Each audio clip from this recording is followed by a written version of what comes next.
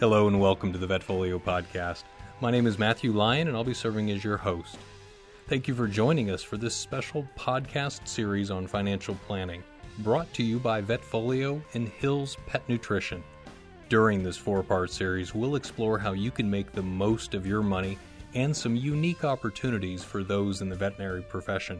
Our guest speaker for this exciting topic is Stith Kaiser, the business manager for My Veterinary Career for the American Animal Hospital Association. Stith founded My Veterinary Career in 2007 and began supporting the profession through the organization's efforts to connect the professionals with practices across North America looking for talented individuals. Stith's industry experience includes facilitating workshops and speaking at national and local veterinary conferences. Additionally, he conducts career development-related workshops for Veterinary Business Management Association and student chapters of the AVMA. Stith is a member of the Veterinary Partners, chair of the Career Development Special Interest Group, and serves on the American Animal Hospital Association's recent graduate task force. Let's join Stith as he explores practice ownership as a piece of your portfolio.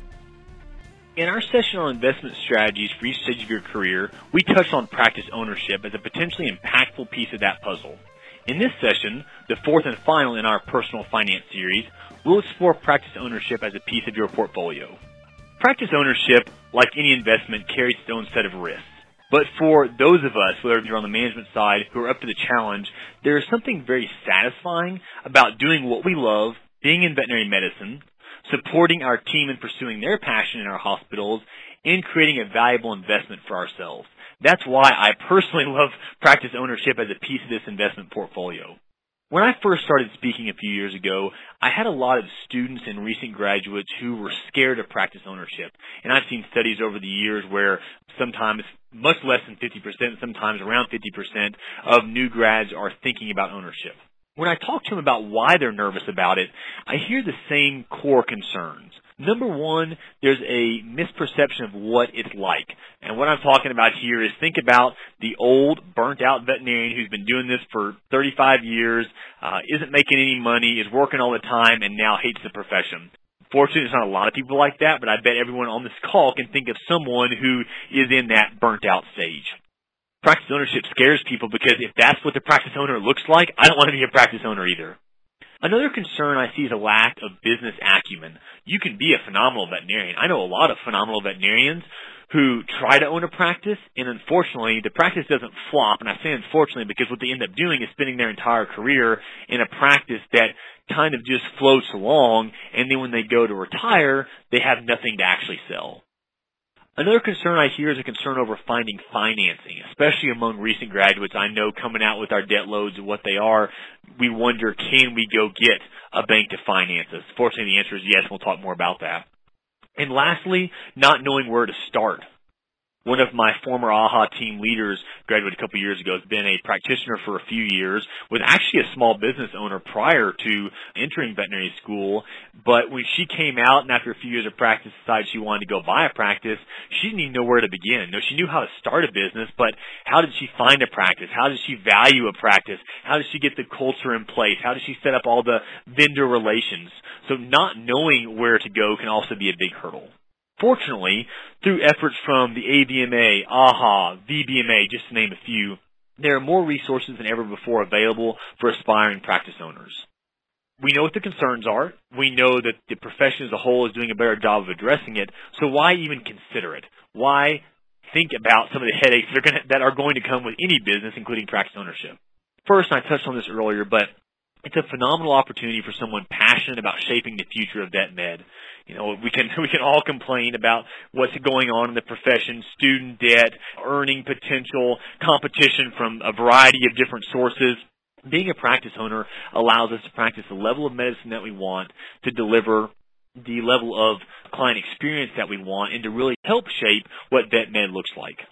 It's also an opportunity to practice your own way to your own standards. I hear a lot of recent grads who've been out for a few years and they say, I didn't stay at this practice or this practice because I just didn't agree with their ethics. I didn't agree with how they did things. No practice is perfect, and your practice isn't going to be perfect. My practice isn't perfect, but at least if we're practice owners, we can decide the things that we're not willing to move on versus the things that we can be flexible with. For a lot of students and recent grads coming out with $162,000, and now it's even more than that worth of student debt, you start doing the math on how long it's going to take you to pay that off as an associate veterinarian, and you're going to figure out really quickly that it is prudent to explore other investment opportunities. I'm not saying practice ownership is right for everybody. I know there's some people that are going to go into industry, public health, work for the government in different roles. So I realize that practice ownership is not for every person, but for someone who enjoys the challenges of being a leader, running a business, it can be a great strategy for combating our debt loads these days. And lastly, when practice ownership is done right, it's one of the best investments you can make for yourself and your family, at least from my experience. If we're going to view practice ownership as an investment, let's talk specifically about compensation as it varies between being an associate and being an owner. Because if we are doing practice ownership not just as a vehicle for an investment, but we certainly expect some return if it's going to be part of our portfolio, we need to understand how our ROI, or our return on investment, varies based on our role. If you're an associate veterinarian, how do you get paid? Or what do you get paid for? And you're probably thinking, well, I get paid for my time. And you're right. You get paid to show up every day or whatever your schedule is, and you get paid to work. And we pay you with a paycheck. It may be straight salary. It may be pro sal. We talked about different compensation models in our last session, but you're going to get paid for what you do. As an owner, especially as an owner veterinarian, how do you get paid? If you're thinking paycheck, you're right. If you're an owner veterinarian and you're working in a practice as a veterinarian, you're going to get a paycheck, just like your associate does. Straight salary, production, pro sal, you're getting that paycheck. Here's where it's really cool to be an owner, though, because in addition to getting a paycheck for being a veterinarian, assuming you're doing some management in your practice, even if you have a practice manager, you get a management check every month. So now you're not only getting your paychecks every month, you're getting a management check. Industry experts say that about 3 to 5% of a practice's gross income should go toward management. So now if you have a hospital administrator, she may get 4% and you get 1%, or it can vary based on the roles you've got. But as an owner, if you're involved in management, you should be getting a management check every single month. There's an ROI check. We need to view our practices as an investment. If you go put money in the stock market, you put money in the stock market expecting a rate of return, 10% on average. I do the same thing with practices. If I'm going to invest in a practice, I expect an average rate of return of 10%. Now, if I do my job well, I actually should be getting 20 to 30%, but let's use 10% as an entry-level first practice. This is the rate of return you're going to be getting. And that's a check you really ought to be getting every single month. So you look at the amount of money you put into the practice, and you take 10% of that for an annual number, and you divide that out over 12 months, and that's the check you ought to be getting every month. If you own the real estate, which I recommend doing in most cases, you ought to be giving yourself a rent check. This is easier to describe on paper, but when you own a practice that has real estate, you actually want to set up two different entities. You're going to have usually, and please talk to an attorney about this, but usually you're going to have an LLC that owns the real estate, and you're going to be the owner of that LLC. You're also going to have a corporation of some sort. Again, please talk to an attorney about what's best for your individual situation in your state. But you're going to have a corporation that you're also the owner of. Your practice corporation is going to rent space from your real estate LLC, just like if it was renting it in a strip mall. The way this works from a paycheck, though, is let's say that your mortgage on that property is $1,000 a month. You don't just charge the practice $1,000 worth of rent. You charge the practice $1,200 or $1,500 of rent.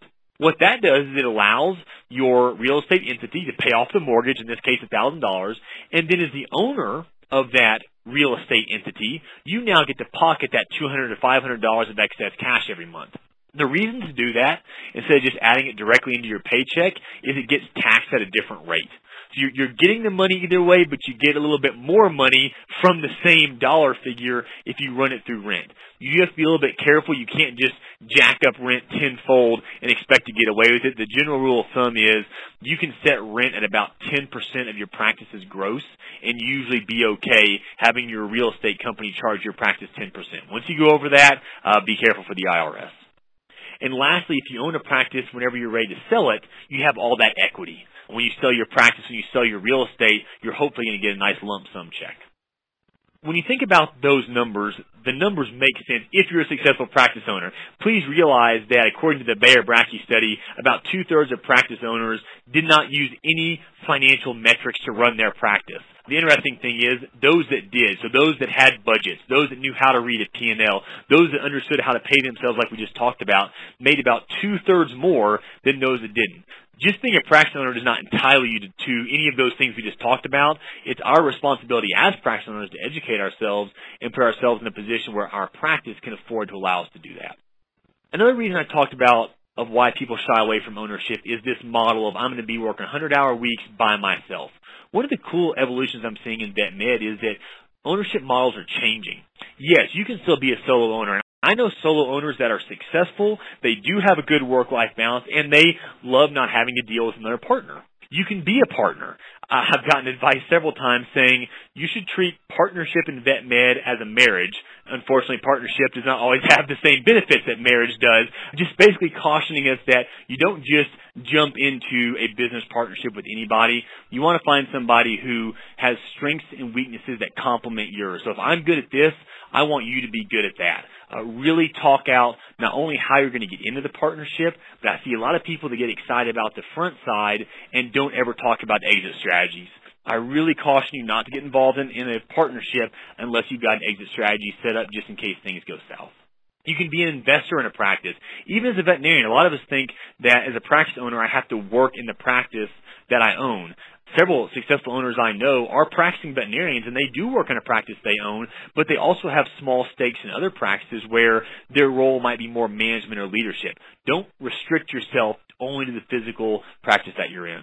And then lastly, I know there are smaller corporate practice groups that will come in and buy a majority of your practice and leave you with a small share, their philosophy being you still get that ownership, but they take care of some of the management and HR responsibilities for you.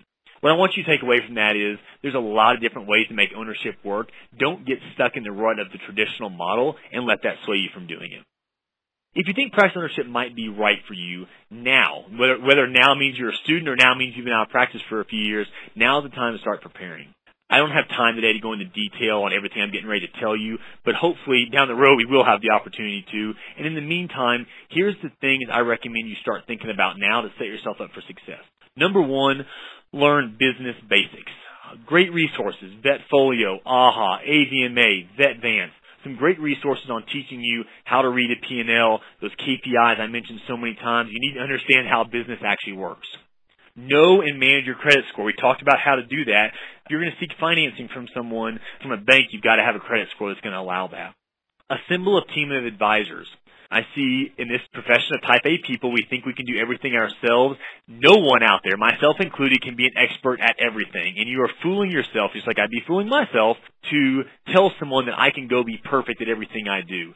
The most successful people that I know in vet med realize what their strengths are and what their weaknesses are. And they find people that are better than them in the areas where they're not strong. That might mean a business consultant. That should mean an attorney. That should mean a strong lender. Find people who can complement your strengths and help you put the right practice team together. Next, think about how you want to purchase a practice. Do you want to start one up? Do you want to buy into a practice? Do you want to buy out a current owner? Again, all pros and cons. I'd love to go into more detail. Hopefully we'll have the opportunity down the road. But there's a lot of different ways to get into this ownership role. Next one is consider the type of business ownership. You heard me throw around corps, S corps, C corps, LLCs. Again, I'm not a CPA, but talk to an expert who can coach you based on where you are and what tax implications are going to look like on what's best for you. Consider the facility itself. I was just down at a friend's practice, and she's leasing the practice that she's in right now. That made sense for her. A lot of times I prefer, at least in my own practices, to buy the real estate for some of the reasons we talked about. Building is another great option, which also has certainly some potential for disaster to it. But think about the pros and cons between leasing a facility, buying a facility, and building a facility. Consider location and demographics. I've seen some great business plans go flat because they were in the wrong area, and I've seen, to be honest, some bad business plans actually end up taking off because they had the right demographics. Take your time, study your area. There's some great resources out there, some consultants that do that. The AVMA has a site with some demographic information, but try to understand what pet ownership trends are like, what household income is like in areas you're looking at. And then lastly, you're going to recognize this, understand basic practice financials. I don't care how good of a veterinarian or a leader you are, while those are extremely important to have a successful practice, you've got to understand how to read balance sheets, P&Ls. You've got to understand pricing strategies. You need to know how to leverage the team that you have. There are many practice owners who retire with almost nothing. I know I told a story about that. And I'm not here to mislead you into thinking that practice ownership is a foolproof investment, because it's not. What I will tell you, though, is that from my experience and from watching practice owners much smarter than me, practice ownership can be a phenomenal investment, not just financially, but also as a vehicle to do what you love, build a legacy, and control your own destiny. I hope you enjoyed our series on personal finance. If you have any further questions about anything we've discussed or want more information, please don't hesitate to contact me directly, either through LinkedIn, or you're welcome to email me at my name, stiff.kaiser@aha, which is AAHA.org. Thank you. Thank you for joining us for this special podcast on financial planning. We'd like to thank Hills Pet Nutrition for partnering with Vetfolio to bring you this great series. If you'd like to share your comments and thoughts on this podcast or other Vetfolio podcasts, please email us at support@vetfolio.com.